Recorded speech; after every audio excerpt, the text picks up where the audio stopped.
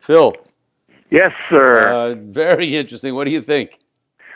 Oh, well, I've known Bill for a long time. He's really an interesting guy, and his research and his teaching are always a source of fascination to me. And this new area of research is a new kind of direction, and very interesting. Very much something that complements the interview we did with Anthony Bossis. Right. One thing I would say, though, from my side, and I'm not very knowledgeable, but I do think that the danger element or is more there than he may feel, in that there are people, and generally there are people that have psychological problems to begin with, or whatever, or are on medications, or have a family history of psychosis or schizophrenia or whatever, and that if they get involved in these things like ayahuasca, can really throw them off kilter, and in some cases, put them in a situation where they need clinical care.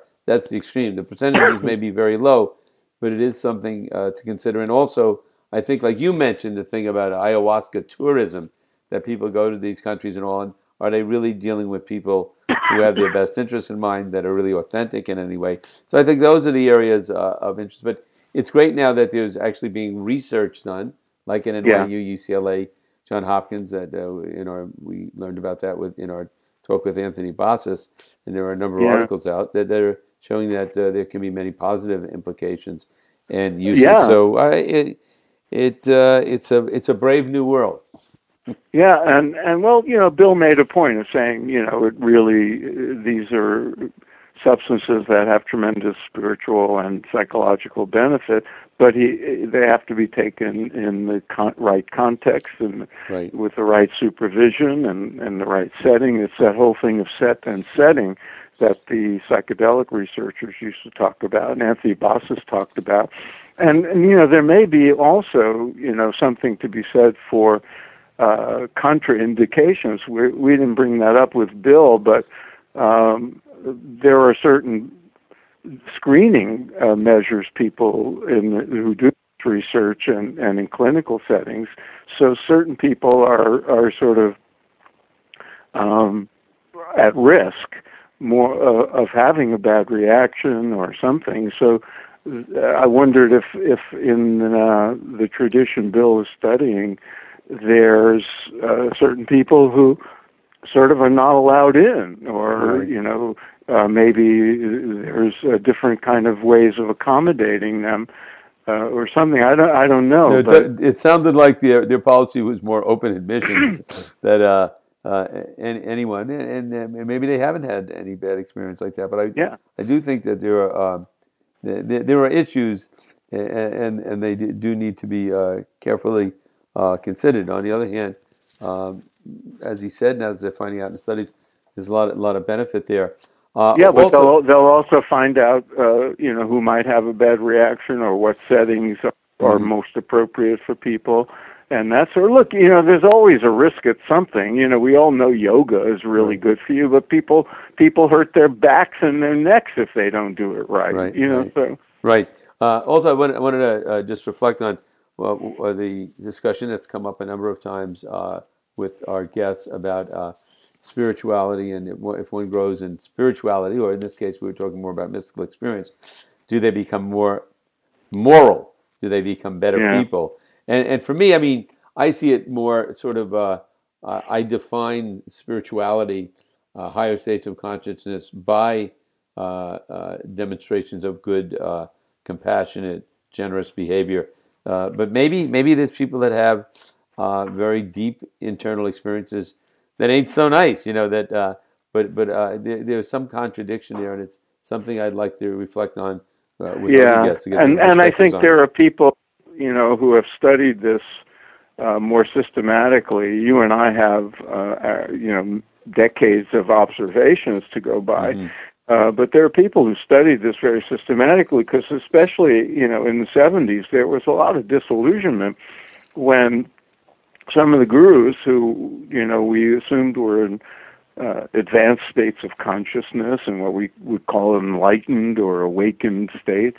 And the assumption was that as one advances toward those higher levels, one's behavior and morality and ethics evolve as well, and there's something, almost a level of perfection in those regards. Right. But then those very same people did things that were highly questionable ethically, and or some of them did, and so it threw everybody's perspective off and made everybody rethink this whole question. I think, as Bill said, it's very complicated. Right, and also I think we have to look and see what led to our assumptions that they were people in higher states of consciousness, and was it the way they dressed? Was it the way they presented themselves? Yeah, yeah. Was it what they were talking about, areas or literature that we were not familiar with, that they might have Or had were they in fact in higher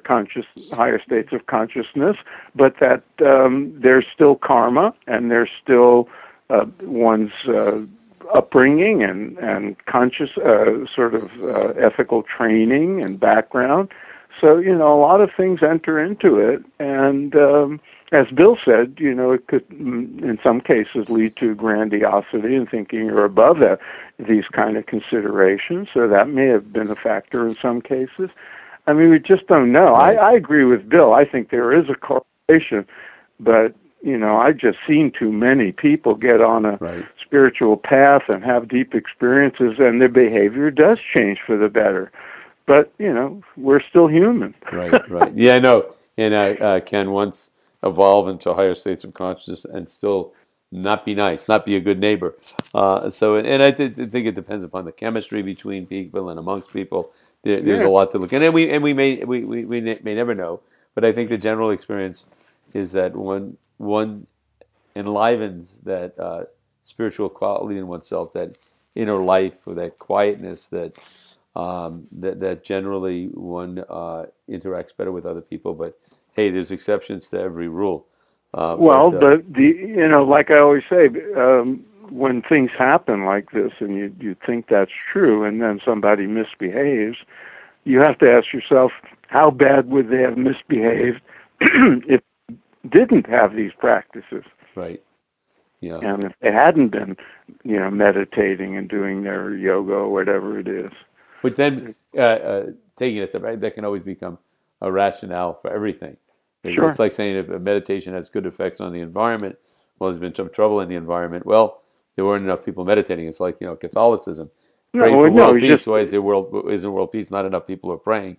Oh, there is world peace. Oh, good. We prayed for it and we got it. Sort of. So you can't. It comes back to belief. It's just that these things are more complicated than we think they are. We like them to be simple. Absolutely. I also enjoyed the point you brought up to him, Phil, about the fact that he's at Southern Methodist University in Texas, and he's allowed to and not discouraged from teaching courses that are, I think in a lot of schools, it certainly, maybe now not so much, but in years past, would have had a hard time passing the scrutiny of department heads and deans and that sort of thing. Yeah.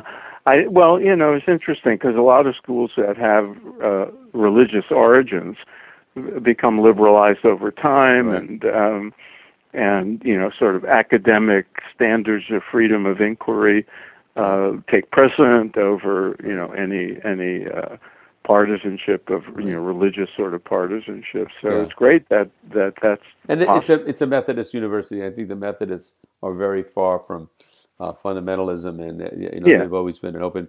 But anyway, great one. Really enjoyed it, and maybe we'll have a couple other folks on in this particular subject area. Fascinating. Yep. All righty. All right. Next time, Spirit Matters.